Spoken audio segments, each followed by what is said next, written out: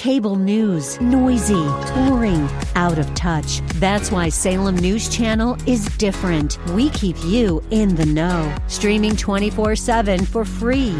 Home to the greatest collection of conservative voices like Dennis Prager, Jay Sekulow, Mike Gallagher, and more. Salem News Channel is unfiltered and unapologetic. Watch anytime, on any screen, at snc.tv and Local Now Channel 525.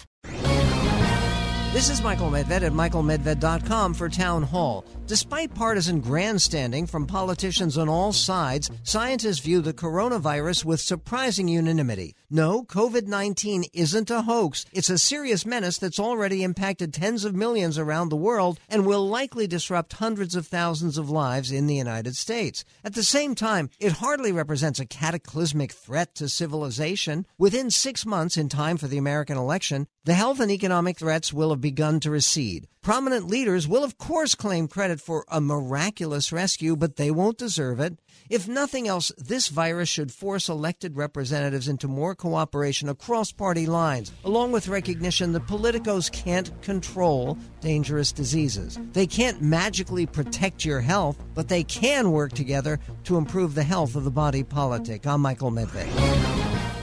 Publicpolicy.pepperdine.edu